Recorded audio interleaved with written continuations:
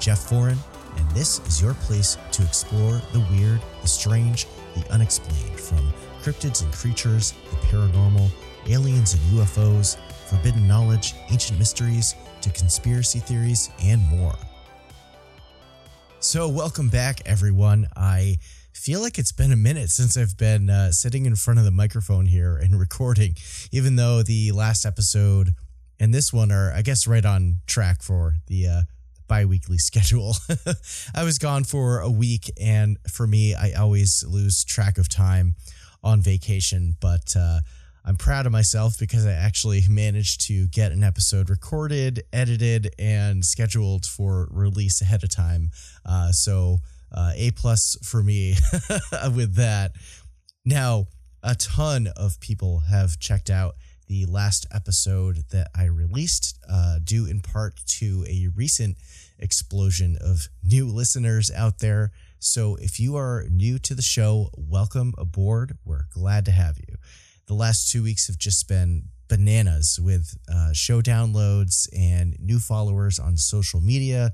And that's largely because I appeared on a recent episode of the Confessionals podcast. I was approached by Tony Merkel, and he liked my show and wanted to have me on to talk about some stuff about my research into Tartaria, ancient giants, and a bunch of other stuff too, which was an awesome time. So if you are listening, thanks again, Tony, for having me on and steering some new folks out there over here to what I'm doing with Strangeology. And I know there's a bunch of new other people checking out the show as well who came here after watching a reel video that I had posted on my Instagram like a month ago at this point, which was this just kind of like a teaser for the Tartaria episode that I did several weeks back. And initially it didn't get really much traction, not a lot of views, but then somehow it got kicked into the Instagram algorithm a couple weeks later while I was on vacation, which is funny and weird. So there's just like constant conversation going on there and new followers all the time. So wherever you are and however you found the show, thank you so much for coming by and checking it out. It's really awesome to have some more people listening to the show. As far as updates, I will be vending at CryptidCon in Lexington, Kentucky on November 19th and 20th at the Clarion Conference Center, which is only at this point a month away. And I've got some work to do restocking merch for that, printing some new t-shirts. And also, speaking of other new merch, I have a cool new enamel pin that I will be releasing soon. It should be here in a couple weeks, so I will have it for CryptidCon. I'll get it listed up on my shop. I really will need to when I'm on my like paternity leave coming up in a couple months. I'm gonna try to spend some time and make some new designs. So hopefully that'll get a lot of stuff out of the brain and onto designs for some fresh new stuff for you. And I'll also have a fresh new batch of my Mothman Stay Weird pins that I designed those last year, and those have been a hit. People love picking those up at shows and also on my shop. And I sold out of almost all of them at the Sasquatch Festival in Whitehall a few weeks back. So I was like, whoa, I gotta order some new ones for CryptidCon and also the holidays coming up. So anyway, before we get started, if you would like to support the show and what I'm doing here, you can head on over to patreon.com/Strangeology and join the growing members community that I'm building over there. And shout out to all the members who have been with me since the beginning, new members as of recently. Your support means the world to me. Becoming a member means that you have access to some really awesome perks depending on the tier. There's 6 of them, and I think most people really love the early access to episodes as well as being able to listen to the exclusive episode extensions that I have, starting with Season 1, Episode 10, called Strangeology Beyond. And that is with guest episodes. There's more conversation about my guests and weird stories. And with research episodes, it's a whole other episode in and of itself. So you get a lot of extra content signing up. There's merch discounts to my shop, exclusive merch as well that only members can get. There's VIP Discord access, behind the scenes, voting power, and a lot more. There's even a t-shirt of the month club that you can sign up to, and every month you get a brand new Homestate Cryptid collection shirt. There are currently 61 of them, so that's a lot of shirts. If you really love cryptids, that's definitely something you'd want to consider. So again, that is patreon.com/Strangeology. We'll see you there. All right, coming up on the show today, I am joined by Todd Purse from Create Magic, who came on to chat all about his perspectives on art and the Fortean world, along with his background as a musician, as well as diving into ideas surrounding consciousness and the soul and all the interconnectedness and high strangeness surrounding all of that. It was a super fun conversation, although it was unfortunately plagued with some technical difficulties of the internet connection variety. So if you notice an odd jump or some garbled speaking, that's why. I did my best to clean up the episode, and thankfully I think I saved it and it came out okay. So sit back, relax, and enjoy the conversation.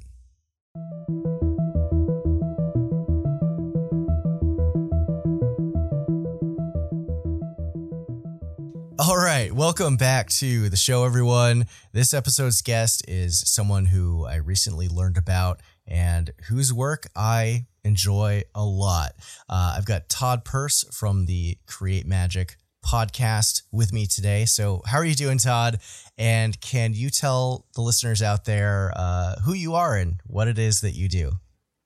Yeah, I'm doing well. Thank you so much for having me. I'm very stoked to be here. I am a cartoonist and illustrator. I do a lot of work in the realm of the weird, I guess you could say. And I have a little podcast where I talk about the artwork I make. And yeah, that's pretty much what I do these days. All right. I guess we can call the podcast over. No, I'm just kidding. So how did Create Magic start? Like what were the beginnings of this whole thing that you do?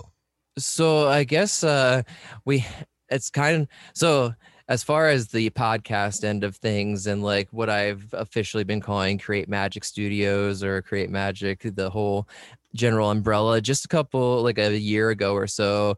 And that all came from I really wanted to start producing physical comics and zines again. So I grew up making zines and comics and self-publishing and all that stuff throughout the local music scene. And then as I got older, just doing like local, like alternative press expos and stuff like that.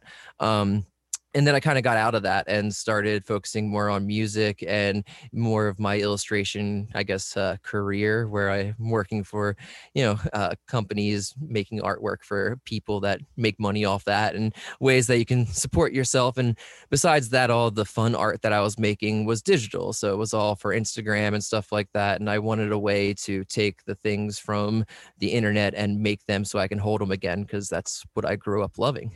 So I started doing Personal Folklore, which is a comic anthology I put out, and my goal was to do it every month for a year straight. And I'm on month 8 and issue 7.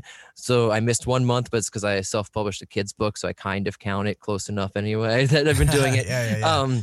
So to do that, I started a Patreon because people wanted to subscribe to the comic that were buying it. So when I started the Patreon, a very nice person was like, you should do a little daily podcast about the artwork you post, just kind of explaining either your process or your thoughts or things like that. And at first I was like, I don't know. No one wants that. So I was like, I guess if these Patreon friends want it, I'll do it for just that. And then I realized, I was like, well, I'm already making this. I might as well just put it out there and see what happens. So that's kind of the origin of how the podcast started. And now I think I'm on episode 171 I put up today. So I've been doing it for 170 days straight. So I don't think I'm going to stop anytime soon. It's become like my daily meditation almost.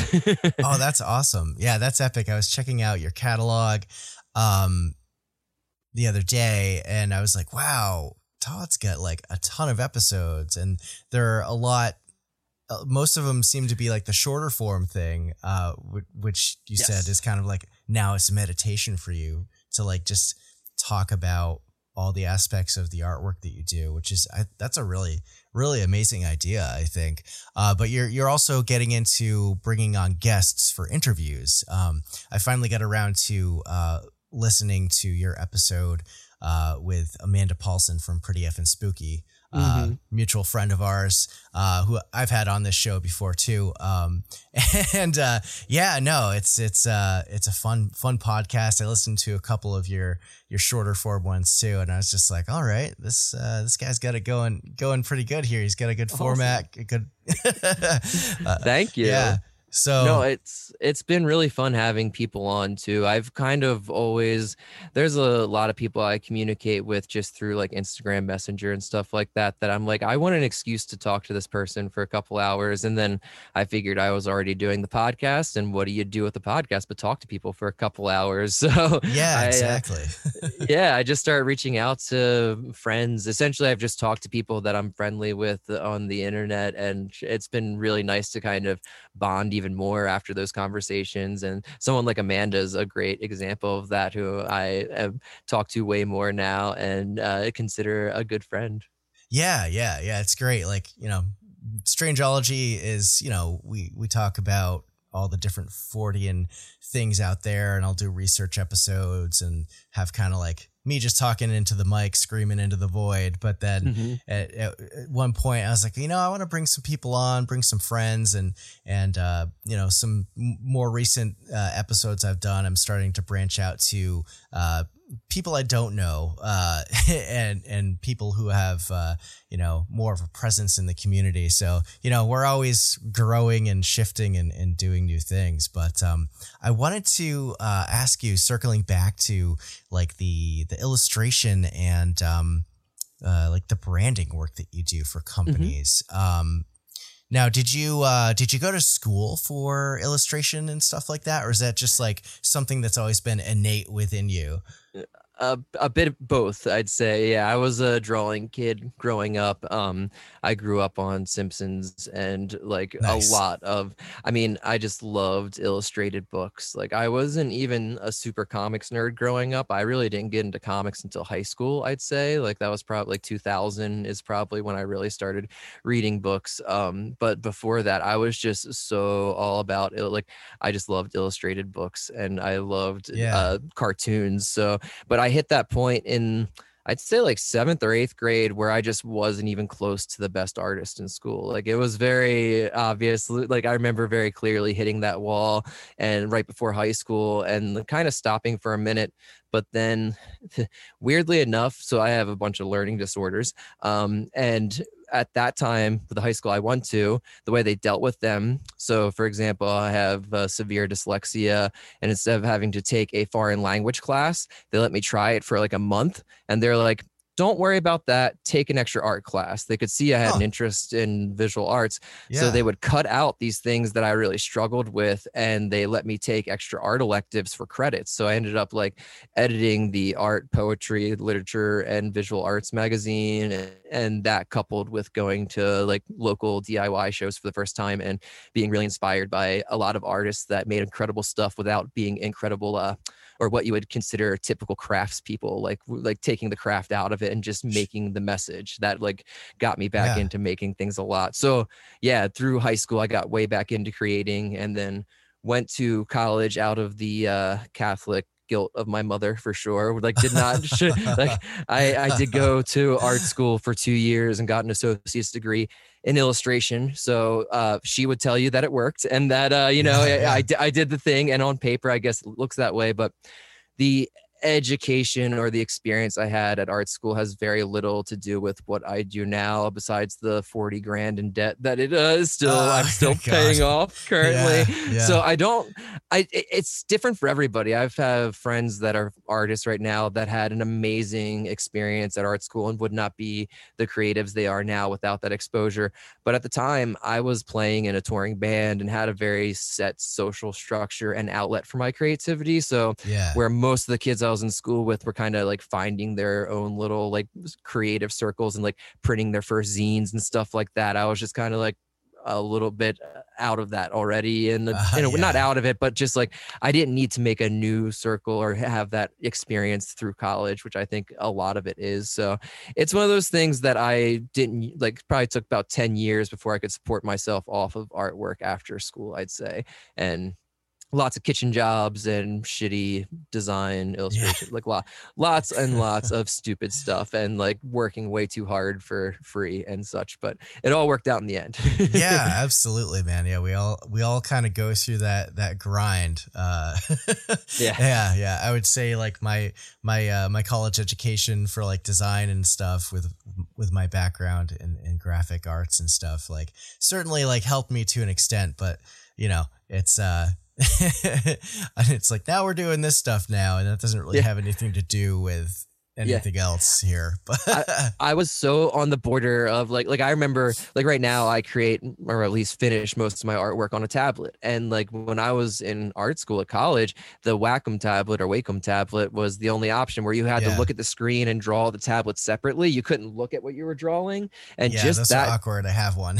I just can't do it. Like I never could convert. So like my whole process has always been very analog until the last like 3 or 4 years, where I converted to finally like getting a iPad and using Procreate for print. But before then, and I still do a lot of this where it's all layers of tracing paper, so all of the colors in black, and then I scan everything, vector it, and then put it together in Illustrator. Oh, there you go. Yeah, that's like, and it's the way I use Procreate. So even though I have like this tool that has a bajillion options, I still use it. So I'm like, here's my 4 layers, here's 1 color, 2 color, trap, or 3 colors and then a trap, or however. So I still like function just like I did when I was fully analog, but it's so much faster. Yeah, no, for sure. Yeah, that's cool to hear. That's like the process you were going through with that. I was kind of going to ask, like, you know, do you prefer doing like the more traditional stuff on paper and or just like all digital? And I kind of like went through that journey myself when I was like starting all the merch line for Strangeology, trying to figure that out. But yeah, no, that's pretty sweet.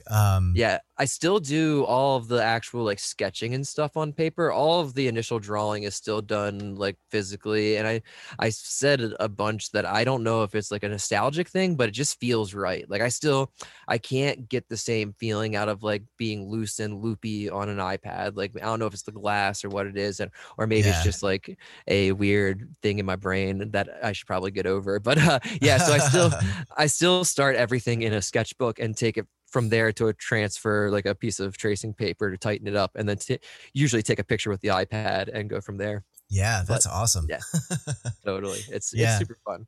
Yeah, my iPad, I got this like the screen protectors, and I got one that has kind of like almost a paper texture to it. So it's like it's not, the same as like on actual paper, but it feels a little bit more like it's got that rough like scratch to it. Which I've wondered cool. how those were. Yeah. Totally. You should try it out sometime. The next time your screen protector breaks when your kid drops your iPad or something. I'm going to check that out. Yeah, exactly. I think about that stuff a lot with, I mean, we don't have to get too weird with it here, but like, as far as the creation process and using things that are analog versus digital, and like, just in my mind, knowing that when I'm drawing with an iPad, that zeros and ones are making those lines makes me feel weird for some reason. And like, I feel like for me, and this is probably just personal to everybody, but I feel like it's easier to connect with when it's analog thing, and there's more room for ambivalence and like messing up and just like messiness in general. Allows me to tap into, I'm definitely one of those dudes that thinks the stuff does not guide me and I tap into something. So I think it allows that to happen easier, if that makes sense. Yeah, for sure. um, Now, as far as like, like your inspiration, are there any artists out there that have kind of like influenced your style, a lot? Yeah, I'd love to hear Totally. about, who you look up to. Yeah. I mean, it's a big array of stuff, and I mean, I'd say the first things that really influenced me was The Simpsons. I was definitely a huge cartoon fan, and I remember the first things like really trying to copy was Simpsons characters, and then from there was a lot of copying like Goosebumps covers and a lot of Nice. the like lots of scary stories to tell in the dark. I loved illustrated books growing up, and that the first like real geeky thing art hole I went down was the golden age illustrators from the turn of the century, and a lot of that was because I was a fantasy kid growing up. I Oh, loved like okay. King Arthur and stuff, and Howard Pyle's illustrations and NC Wyeth's were just some of my favorites, and they were just these gorgeous like there was either these beautiful ink drawings or these like really giant gorgeous oil drawings that I just loved growing up.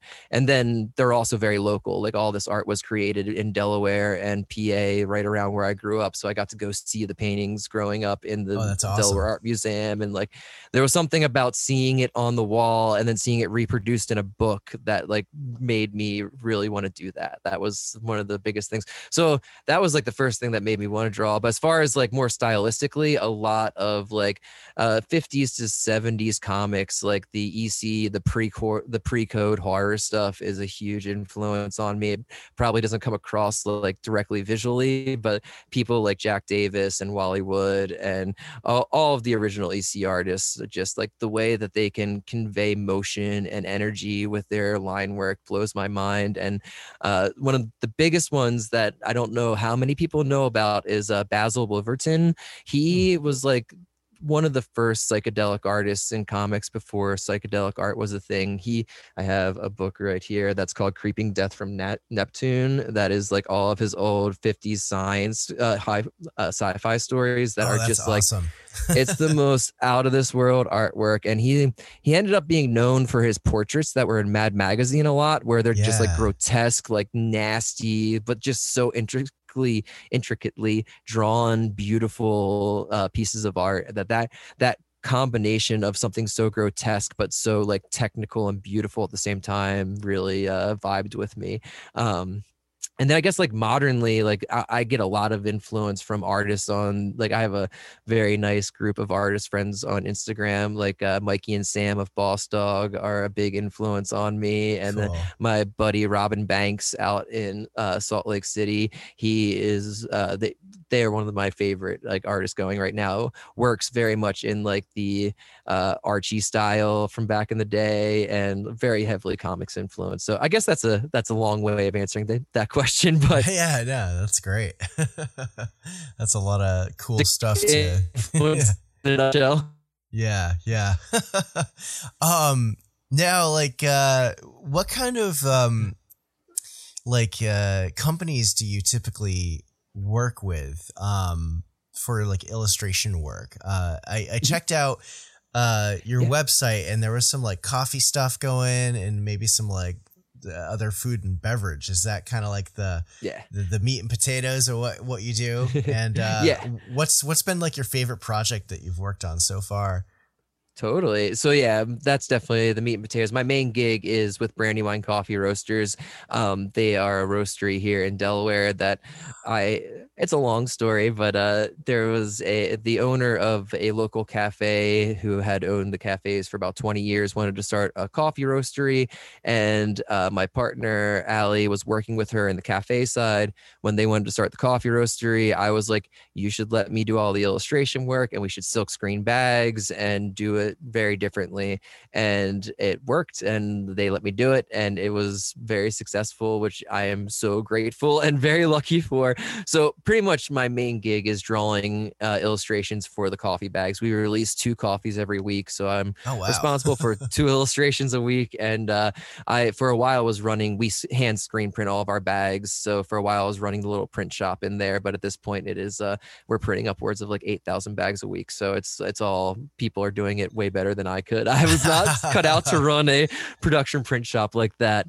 But yeah, so that's my main gig, is doing the illustration work, and I still do some other stuff. Like I'm still involved in the coffee selection program and some other things with the company, just because I kind of helped start it and everything. And it's been nice to, like, for the first couple of years I was doing sales and a bunch of other stuff in the company to justify being able to do but it luckily was successful enough where I've been able to cut everything out except for pretty much the art and the coffee side of things, which is the good stuff. So Yeah.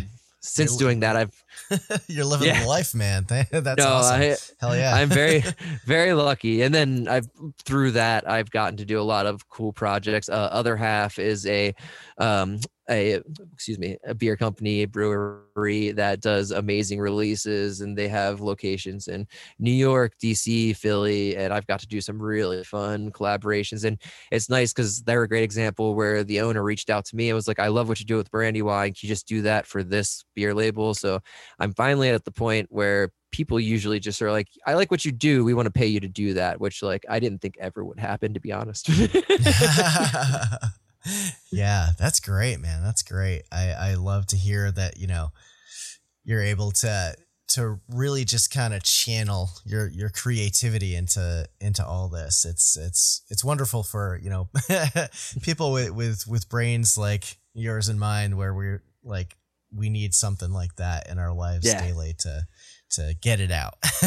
No, absolutely. I'm super lucky that it's all one at this point. Like, I don't have a separation as far, like, when I'm drawing for myself, I could be drawing for Brandywine too. Like, I don't have an art director or somebody that's like, no, that's too weird, don't put that on the, like, there's none of that stuff. Like, our biggest thing we do every year is the Halloween Club, and we have pretty much, you get 5 shipments of a coffee every week in a specific Halloween themed bag. And then, like, this year we did trick or treat pillowcases that were screen printed that me and another artist did, and we did these really nice to-go mugs that go with it. So that's the type of stuff that I love doing. I love building, like, those kind of experience and just getting to put the stuff I love. Like, each bag represents a different local urban legend from Delaware, so there's 5 different legends that I got to kind of do a deep dive on and have some fun. Sick. And I did a little podcast for each one with one of my friends that works at the company. They kind of are less into the weird stuff, so I just bounced a bunch of stuff off them, and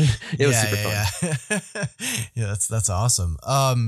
So I was wondering, back to your comics, the weirdo comics you put out. Now, you said that's kind of like a monthly release, and you missed like one because you're working on a children's book, but what's some of the content that usually makes it into, is it all just comics, or do you put in like articles and that kind of thing? So it's all visual art for sure. They are a mix of both a collection of the artwork that I post on Instagram. So a lot, like half of it is usually just stuff that I pick out my favorites from that month from Instagram. Cool. And I adjust it slightly so it fits in the book and everything. And then the other half is a comic of some sort. And I have an ongoing title that I just call Strange, which I use to just kind of rant about paranormal ideas and idea 14 stuff, and nothing researched, nothing at all, just things that are on my brain, and a lot of like consciousness weird stuff that I just like to have an outlet for. And and then some of it is more, I like to call them kind of all ages weirdo kid books, but some of them are like little, I have one's Goblin Life comics that's just the little goblin guy I draw all the time going through different life events and stuff like that. So it's all comics. I'm just now going to start reaching out to some other artists and different mediums to start contributing. It's one of those things, I go back and forth on all the time. Like I was in bands forever, still am in bands, and I love being in bands. I hate wrangling other people's schedules and dealing with like I just want to make stuff. I don't want to have to deal with four other people's life schedules. And so like the comic has been one of those things where it's just a solo anthology. I can put whatever I want in there. Like I don't have any, but I'm at the point now where I feel like the way to grow this more is to start having other creative voices. And there's been a few people I've talked to recently that have inspired some ideas I'm going to start working on. So those probably won't happen for a minute, but enough. Yeah. Well, hey, all right. So, so we're back after some technical difficulties here. So you're a musician, and I love talking with kindred spirits and stuff about music who I have on the show. If you've listened to the show before, it's it's a small world out there. And I was looking at some stuff online last night when I was prepping for the episode, and I'm like, okay, Todd's a fellow musician. Oh, we know some mutual people in Iron Chic and Warm Needles, and oh, that's awesome. And our bands have played shows with these other bands before that are, well, I don't know if Warm Needles is still playing, but Iron Chic certainly my band's played a few shows with and booked them a few times. And I think you might know one of my former bandmates from like way back in the day, this guy Chris Hayes. He used to play in Candy Hearts and Candy Hearts, yeah, a few other bands. Yeah, super dude. He had Easy Plateau Studios. I think he's still doing that, but I think he moved to Asheville or something like that. Yeah, Chris is a great North Carolina. He works in coffee. We work together on the coffee side of things. He works for Black and White Coffee Roasters down in North Carolina right now. Right on. And, yeah, I didn't know what he was getting up to down there. I just like saw that he'd moved there recently, and I was like, oh wow, you got away from the city. Totally. It's funny. We reconnected via that, which is always, I mean, all of the coffee world, the music world, the weirdo world, they all have very similar flows, I feel like, and similar people. But that's awesome that, the Iron Chic dudes are some of my favorite people in the world. Dumps is forever one of my favorite.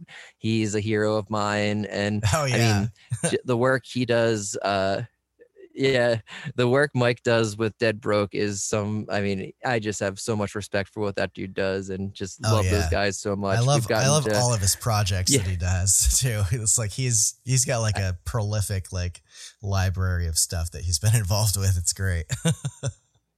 No, absolutely. They're the type of dudes that I won't see for years. And then when I do see them, it's like we never stopped hanging. Nice. That's awesome. Now, you've done some touring too. Do you just mainly sticking around like the Mid-Atlantic area, or have you like done like cross-country tours and stuff with the Headies? Yeah. We've done 3 cross country all together. The majority of our touring is usually either to the Midwest and back or to Florida and back.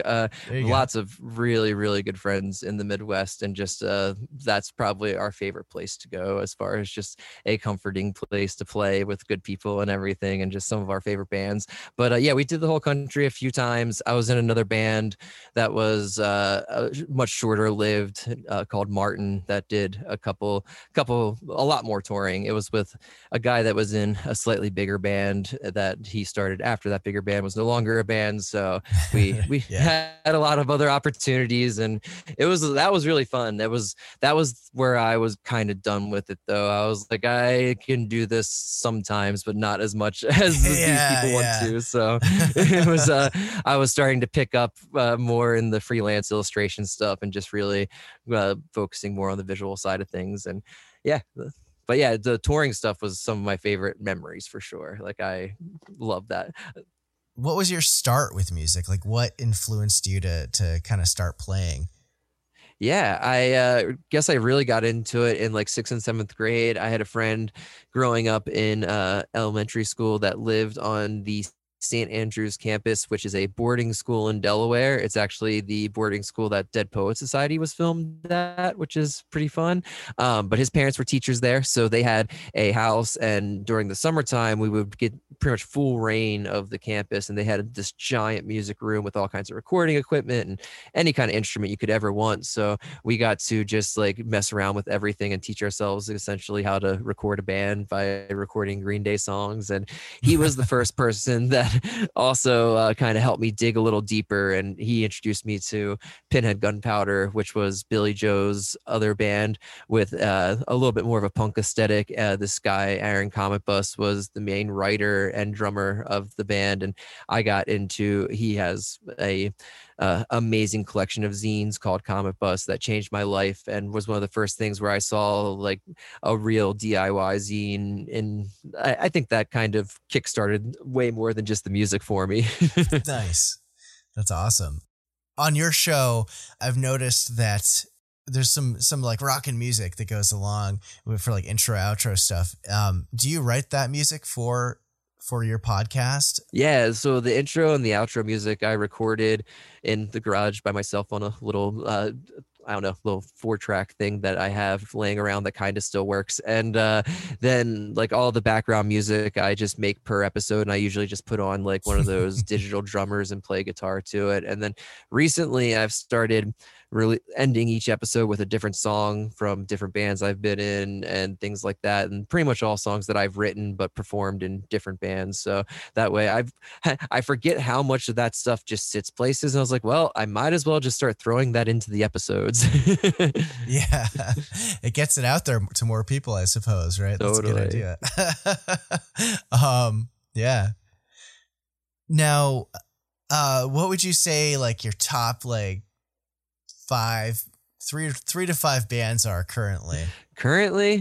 Well, I think the Ramones will forever have number one spot. It's by not only like a band that makes me feel like amazing no matter when I listen to them, but probably has been the most consistent thing that I go back to all the time. And like my kids love it. Like they love the Ramones. Like there's something about it that they just like, they don't really care about any of my music, but they just love that. So definitely forever in the top 5 or a couple. Other than that, like been in a big Belle and Sebastian kick. I absolutely love me some Belle and Sebastian right now, and it's one of my fall favorites. I think it's one of those bands that just the songwriting is so amazing, and rhythm section. Their rhythm, like if you listen to their bass player and what that's so good. Just one of my favorite things. And then I guess something that's a little newer is there's a group called Tony Molina, or a guy named Tony Molina, and he writes and records a bunch of stuff that is, I like to say, it kind of sounds like Weezer and Thin Lizzy that write 30-second songs about hating your town that you grew up in or your friends. It's like some of the most, like, I love songs, and this is probably the Ramones influence, and you probably notice if you listen to any of my music, I love songs that are like 40 seconds to a minute and a half. That's my jam. And like these, like literally he just distilled the best parts of Weezer songs, added Thin Lizzy solos, and wrote like amazingly depressing lyrics that are too good. So that's awesome. Highly recommend that. I have to check that out. Yeah. Hell yeah, dude.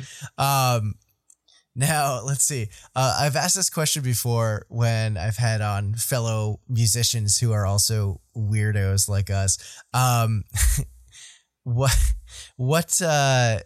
do you think would be your like cryptid supergroup band? Ooh, this is a good question. Wow.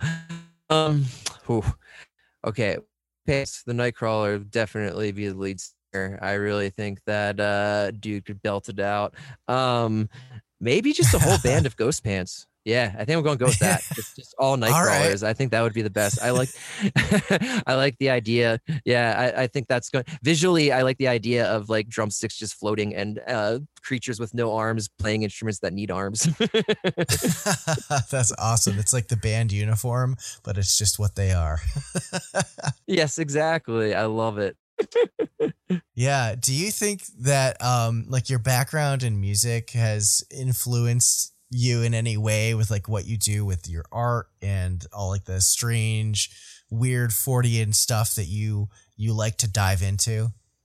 Yeah, 100%. I mean, especially the art side of things for sure. Like growing up in the DIY, like kind of punk scene, really helped with that idea of you don't have to be the best at anything to just do it. And like really, if you just do things, you're already like 9 steps ahead of most people because people just don't do stuff. So I always say like being in the punk scene, oddly enough, just taught me to be nice to people and constantly do stuff you genuinely like to do. And like that is what essentially has gotten me to where I am. Like I will like I could name 5 other artists working in the weirdo world that are way better technical artists than I am. And like I could plenty of people. I don't have the best like technical skills, and the music scene I grew up in helped me get over that hump of caring about that stuff so much. And really, because I mean, the artists I named earlier that are like my influences, if you look at their artwork, it's like technically beautiful and not what I do. But like, there was always that disconnect until like the Ramones, when you could be like, oh, 3 chords, silly songs, I got it. That can be just as meaningful and magical as like any kind of, I don't know, really drawn out long prog rock song or whatever people are super into. Like I love that about it. But as far as the weird stuff, I definitely think that there's something about going to like a local DIY show and like being in a basement with 200 people that are all there for the same band. You know, most people don't care about that. It like a magic experience. Like you might not recognize it at the time, but looking back on it, I was like, oh yeah, we were all just like at church. Like that was all like spiritual, weird, paranormal, whatever you want to call it. Like I think there's something to that group consciousness. Yeah. Yeah, for sure. So I guess in that way, but it's like I never had any like, it's funny because a lot of the scene that I grew up in was much more kind of atheistic and like very much not into talking about all of the weird stuff, and much more about dealing with real life problems and things with, more, I guess, societal relevance, if that makes sense. Yeah, absolutely, dude. Yeah, for sure.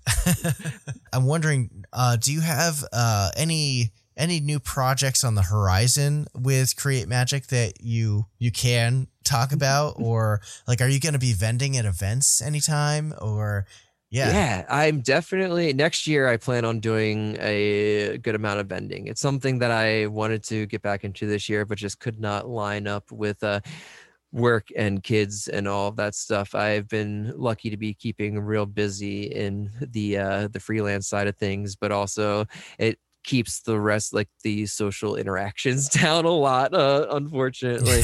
But next year I definitely plan to try, and I really want to hit some of the more like weirdo events. And I've only ever really done things that were like Small Press Expo or the Alternative Expo, and things that more comic book oriented and stuff. So next year I really want to try and get out and do some more of the weirdo community event stuff for sure.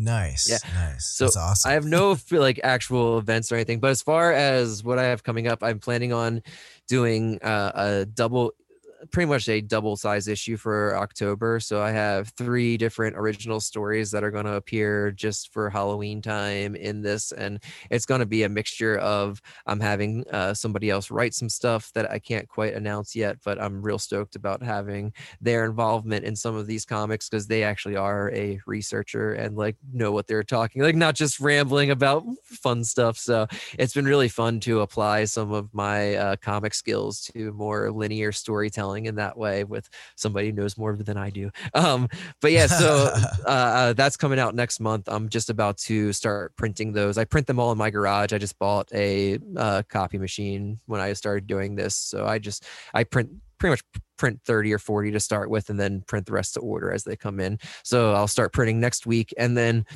2 art shows that are coming up, that kind of remote art shows. One is in LA and one is in Portland, and they're both through the Brandywine, the coffee roastery that I work for. Their illustration art shows. I'm going to have information about all. You can go see the artwork I use for the coffee bags that I put out. So I'll have information about that coming soon. But that's pretty much what I got going on right now.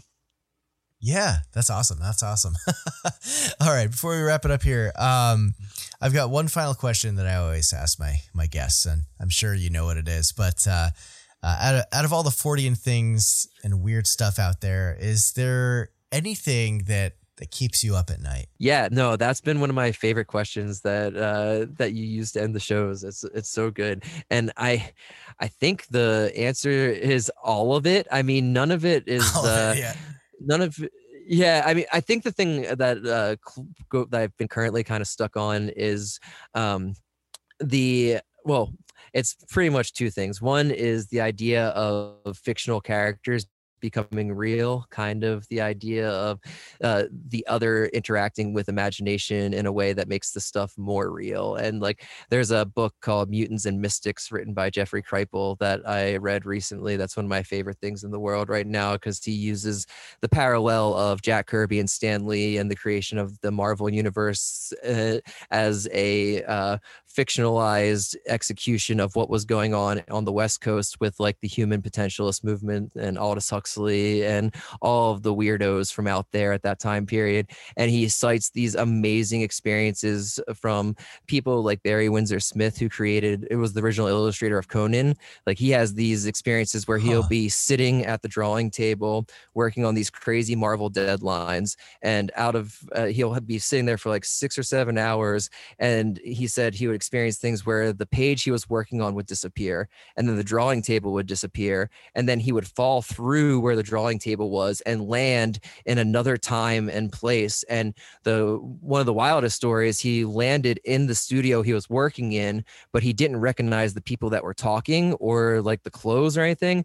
And when he came back to, about 7 hours had gone by when he thought he was out for like 15 minutes, like super missing time thing.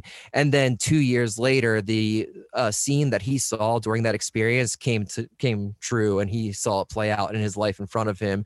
And then after that, he started having even more weirder experiences where he would just kind of, same thing would happen where the thing he was working on would disappear, but he would fall into like the cosmos and become one with the universe and have all these like really big consciousness revelations that were just amazing. And he he definitely was one of those people that thought he was tapping into something way more than, just something paranormal or time slips. Like, he really felt like something was communicating through him, like your Philip K. Dix or other people, creatives along those lines. So I love that stuff. That's where I find like my biggest inspiration from all of this, is where the weird and the imagination mix to make this all like more magic and special and real. Yeah. And then certainly like some stuff out there that can be like, oh, well, it's reality breaking. Yeah. Like, it goes out of the paradigm of the matrix that you find yourself in, right? Exactly. And then something comes along that is just like, oh, well, the world isn't what I thought it was. Well, hey, listen, thank you so much for coming on the show. Can you tell my listeners where they can find you on the World Wide Web? Totally. So createmagicstudios.com is the easiest thing. It has links for the shop and the podcast and all the social medias and all that good stuff. On Instagram, I am Todd, TODDDE85, and I post things daily there, and that's pretty much it. Yeah. You have a Patreon too, right? Oh, yeah, I do. Yeah. And that's Create Magic Studios, whatever the Patreon thing is, but it's all on the website too. So great. Totally. I'm bad at this whole promotion thing. Well, hey, it's all about you for this episode, right? Yeah. There we go. All right. Well, thanks again, man, for coming on, and we'll talk to you soon. Definitely. Thanks for having me.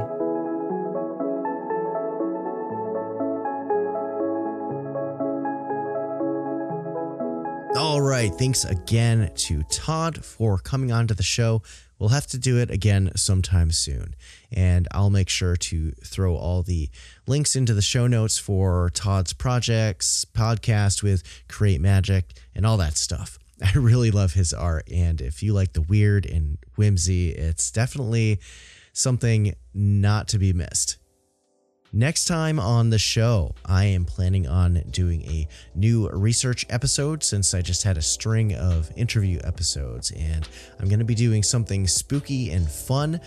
So you're not going to want to miss that, since Halloween is right around the corner. It should be dropping just before October 31st. So mark your calendars for that one. We're going to have a good time.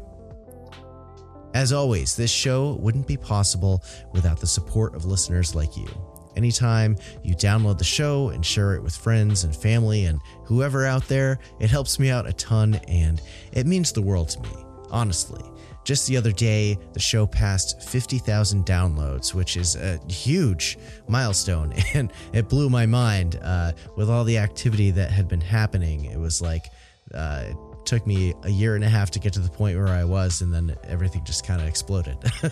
So I think last time I checked, it's already past 60, which is great. I can't keep up. So I have a special giveaway planned that I'm working on putting together to start later this week as I'm recording. This episode drops on Thursdays, so it'll probably be Friday or Saturday that I'll be hosting this giveaway. You'll be able to find it on my Instagram, so be sure to check there if you want to win some cool merch as a token of my gratitude for all the support that you give to Strangeology for the almost 2 years that the podcast has been going, which is wild. Now, I mentioned that you can sign up to become a member over on my Patreon to support the show, but you can also support the show by picking up some rad cryptid and Fortean themed merch over on my Etsy shop, which you can find at strangeology.etsy.com. I've got a ton of stuff over there on t-shirts, sweatshirts, hoodies, mugs, magnets, stickers, pins, and a lot more. So if you want to grab some merch that represents your home state with its most popular cryptid, you can check out the Home State Cryptids collection, or if you like something that's got a little bit more pizzazz, you can check out my cryptid event designs, which are very colorful, or my alien and UFO designs. I'm always trying to add new stuff to the shop, and I'm even working in the background on expanding to host my own shop on its own website, separate from Etsy as well. So hopefully that will be live soon. I'm hoping to have it live before the holidays. We'll see. There's a lot of work that goes into the back end of that stuff. So we're going to work as hard as we can to get that up and running. But in the meantime, of course, you can always grab stuff over on strangeology.etsy.com, and your support is always very much appreciated. And make sure to give me a follow over on all of my social media accounts. You can find me on Instagram, TikTok, Facebook, and Twitter, but definitely Instagram. That's always my home base, and that's where I host my merch giveaways, like I said before. So don't miss out. And also don't forget to subscribe to my YouTube channel. You can just search for the Strangeology podcast in the search bar there, and it should come right up. And I'm looking to get to the next level there and to produce some more video content. I already have a bunch of stuff up there, and I also throw the show up there too. And don't forget to head on over to my website, www.strangeology.com. You can sign up for my newsletter there, which I don't send out too many emails, so don't worry about the spam. And I also have a blog there. And if you are a writer who likes to write about cryptid, Fortean themed stuff, definitely get in touch, because I would love to feature some articles from other people out there. You can get in touch with me on my contact page, or just shoot me an email at info@strangeology.com. Also, if you are interested in sponsoring the Strangeology podcast, you can also send all business inquiries to that email. Again, that's info@strangeology.com. All right, I think that's it from me for today. For members, stick around after the short break. Todd came back on to chat with me about the ecology of souls, consciousness, near-death experiences, and some personal ghost stories. It got really wild and weird for a little bit, so you're definitely not going to want to miss it. So stick with us, and until next time, take care of yourselves and each other, and keep it strange.